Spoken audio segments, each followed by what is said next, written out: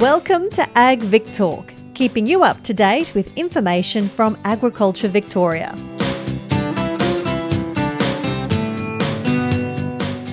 Nearly $80,000 a year to run your irrigation pumps is a big incentive to look for a cheaper way to operate your farm. G'day, I'm Drew Radford, and this is a story that's much more than just focusing on cost saving. It's also about cutting greenhouse gas emissions, making a property less labour intensive, and in a few years' time also significantly increasing profits. For Christine Seebuyer and her husband Andrew, it's been a change in the way they farm, and it all started with an energy audit. So my husband Andrew and I are dairy farmers, and really I have to say he is the dairy farmer and I'm just the accomplice. Mind you, I do the calf rearing, so I earn my keep. We farm at Bemorm Extension, which is about 15 kilometres west of Echuca in northern Victoria. You're dairy farmers now, but you didn't actually come from that background. I understand neither of you are from a farming background. No, though Andrew's been at it much longer than I have. He was a city boy growing up in Mentone, but then had the great desire to be a farmer, so found an apprenticeship in the bush, and didn't take him long to be a share farmer, and then built himself up. He was farming over at Dingy originally, but then moved to Echuca about 15 years ago, and that's when I met him, and then I went from being a very contented primary school teacher to being a farmer as well. It's a great story, and I think you're underselling it a little bit because you're now running a herd of 600 head, I understand. That's a reasonable sized dairy operation. It is, and certainly Andrew is a very good manager, and so the farm keeps growing bit by bit. Paddocks over the back that become ours, and etc. And certainly we take advantage of maximising everything that we can to maximise production across the farm. We like to think that we're heading towards a bit of self-sufficiency. We're primarily pasture-based, though we feed silage via troughs. We don't have sophisticated feed systems at this time. We have a large number of young stock on the farm because we rear our steers rather than sending them to market when they're little fellas. We fatten them up a bit. And we are working towards a new dairy. So we're currently milking those 600 cows in a herringbone, which is hard work for our staff. So we are working towards the rotary, and then with the rotary we'll increase the herd size. So we've got a lot of young stock at the ready for that to happen. You've clearly got a vision for the property, and you said there that you're pasture-based, which requires irrigation. For you, I understand that is quite an expensive process, and that sent you down a path of going, well, how can we save? Correct. So we're pasture-based, yes, but we grow all of our own hay, all of our own silage, and 30% of our grain requirements. So that's a lot of irrigation. And so we have relied mostly on bore water for that. We have 2 bores on the property, 2 deep lead bores, and they run about 100 days a year. And they used to be powered by 2 diesel pumps, and so that was costing us about $86,000 in diesel back in 2019 in a year. So it was a huge part of our budget. That's a remarkable amount of money, and I imagine that under current prices might almost be double. So what happened? Did you look at the property and go, look, can we move to solar? And if that was the question, then what's the first step in going down that path?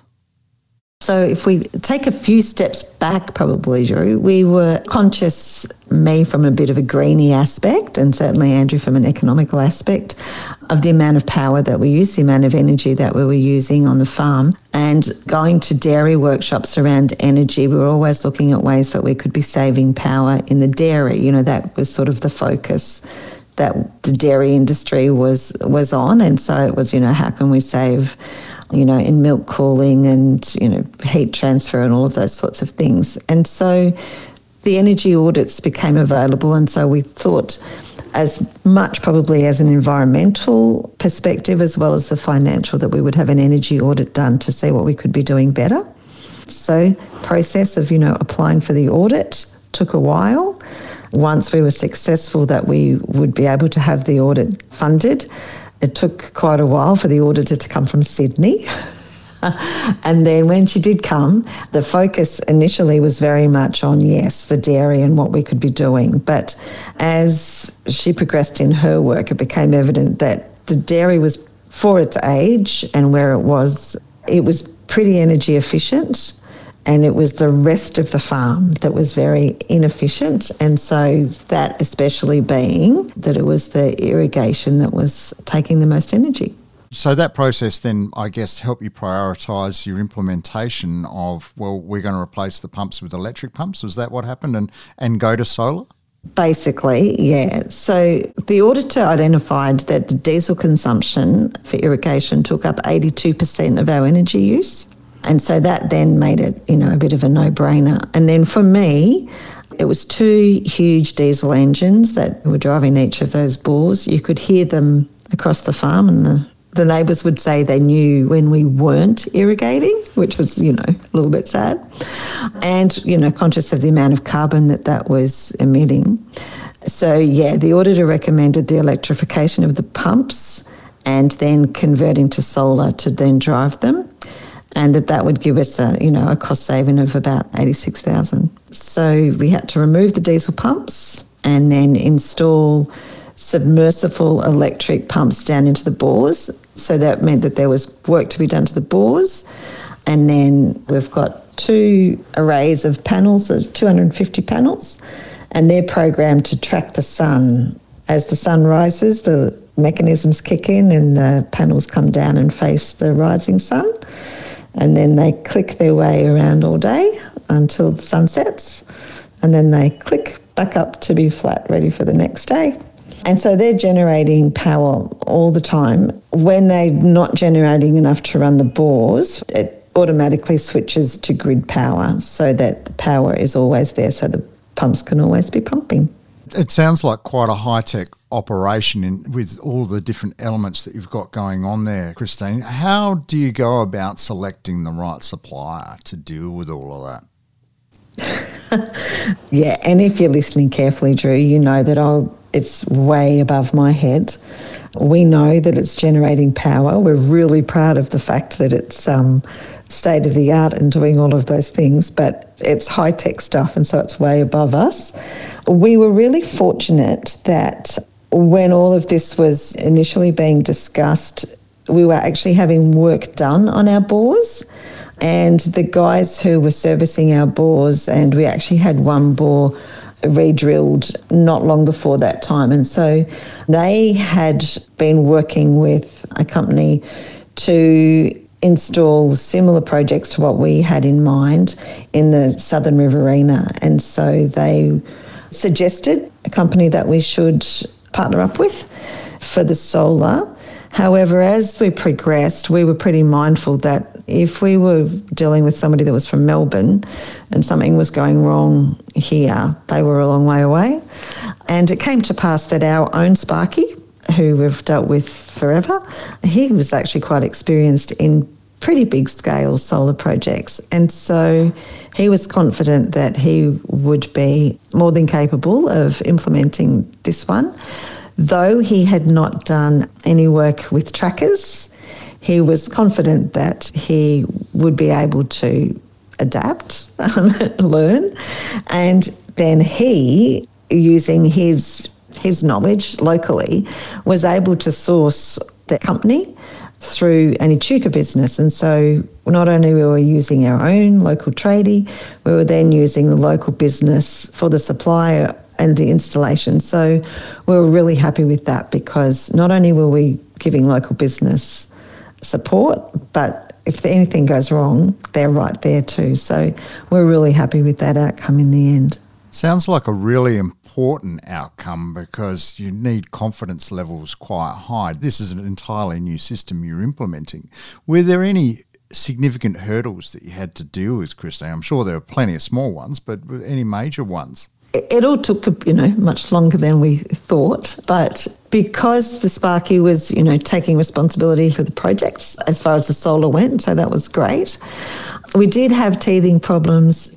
We have an app on the phone that we can track how much power is actually being generated at a time and so forth. The company in Sydney is keeping track of that and actually goes further back to Germany, are tracking it as well. But for a while, the panels were stuck flat and they weren't tracking. You know, yes, we were generating power, but not nearly as much as we should have been. So bit of FaceTiming from down in the paddock where the inverters are, you know, phone up in the air, moving aerials, doing all sorts of things while the techies are in Sydney telling us what to do. And they were giving us instructions of what to do in the inverter space, and they were back in Sydney and fixing it all up. And we haven't had any issues since. So that's, you know, good 18 months or so ago. 18 months ago, and it sounds like things are going really well since then. What sort of payback period are you looking for this? When the initial audit was done, the payback was anticipated to be 6 years. However, there's been some bonuses that were quite unexpected. When we were doing the submissions, there was no consideration of how much power we would actually be putting into the grid. And certainly there was question marks about how much we would be able to put into the grid. But once again, our own local Sparky and our very diligent bookkeeper did a lot of negotiation with Powercor. So now we're able to feed into the grid to a value of about $12,000 per annum. So that comes back off that 6-year payback. And then, we thought we were making savings of about $86,000 in diesel. But as we all know, the price of diesel has just about doubled in these recent years. And so that saving is hugely more than we expected back in 2019. So yes, the payback is looking ever more impressive. That's remarkable. You've now got a shortened payback period. You've got a great feed-in tariff, and you're going to get a significant boost then in your profit line. That's got to feel good. That's a remarkable outcome. And actually, surprisingly enough, there's a major bonus for what we grow as well. Because the pumps are so much more efficient than the pumps that we had previously, we're able to water a lot more efficiently. And so that watering is having benefits to our actual yields. So that is another bonus. It's making irrigation more efficient. So because the irrigation is more efficient, man hours spent chasing water is significantly reduced. And also the amount of time spent checking and servicing the old engines, that's also now time that Andrew's got back. So, yeah, there's lots more paybacks than you really even expected. Well, and as you mentioned, also the reduction in carbon output is massive as well. Christine, is there any key piece of advice you give other farmers who are considering embarking on their own energy journey? You really need to approach it with a really open mind, because you'll be surprised at, which road you actually might end up going down. The submission process is long and arduous, but obviously well worth it. We had tremendous support from the department. For Christine Seebuyer and her husband, the starting point was an energy audit. These are conducted by people like Peter Clinic, who's an energy consultant with Advanced Environmental Systems. They've conducted nearly 500 audits over the last 20 years or so. I was curious if the ultimate goal with this process was to get down to zero consumption from the grid. While it's desirable to get down to a very low level, it's not always possible. So we look at that and we say, well, where's the energy being wasted at this farm? And in that, we start at the power pole and look at the quality of electricity that's coming into the site. That's called power factor. And for a lot of people, the power factor is very poor, particularly if there's a high demand. For example, when all the dairies are running in a district, the power factor will be dropping back considerably.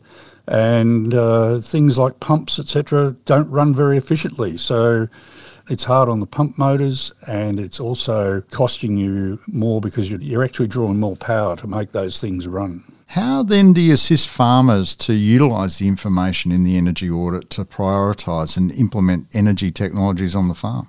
it's not just about doing an energy audit and handing a report across to a farmer. They really have to understand, and we have to understand, more importantly, what's financially feasible for these guys, what's practically feasible. Some people just don't have an understanding of computers, for instance. It's no good giving them an automated system that's, for instance, running their irrigation, because these guys just won't come to grips with it. They won't use it. It'll sit on the shelf, so to speak. So what we've got to do is make sure that we have a good understanding of what the farmer is capable of financially and personally from a mode of operation, if you like, and then press ahead and put the suggestions in there in the report that he's going to be able to utilise or she's going to be able to utilise on farm. So if a farmer has made a choice about a type of energy technology they want to implement on farm, what's farmer then got to consider when selecting the technology provider and installer to make sure that they get the optimal outcome? It's really important to speak with other people that have done similar exercises, and for instance, if you're getting a new solar system, then talk to a few of your mates over the fence, but get several quotes and look at the specifications and see whether it really meets your requirements. In fact, does it meet the Australian standards? The other thing is to look for reliability in the equipment and obviously efficiency. Is there backup available? For instance, heat pumps were very popular 10 years ago, and a lot of dairy farmers had them installed, but no one would come and service them. And so that was a real weakness in the system. So when I would go out there and suggest, what about a heat pump? I get a resistance from farmers because they only know about the bad experiences that have occurred, not the good experiences that are out there now with much more efficient heat pumps in the market and people to service them locally. The other thing to look at is maintenance costs on an item and whether there's actually a monitoring app, for instance, to perhaps integrate with your irrigation system.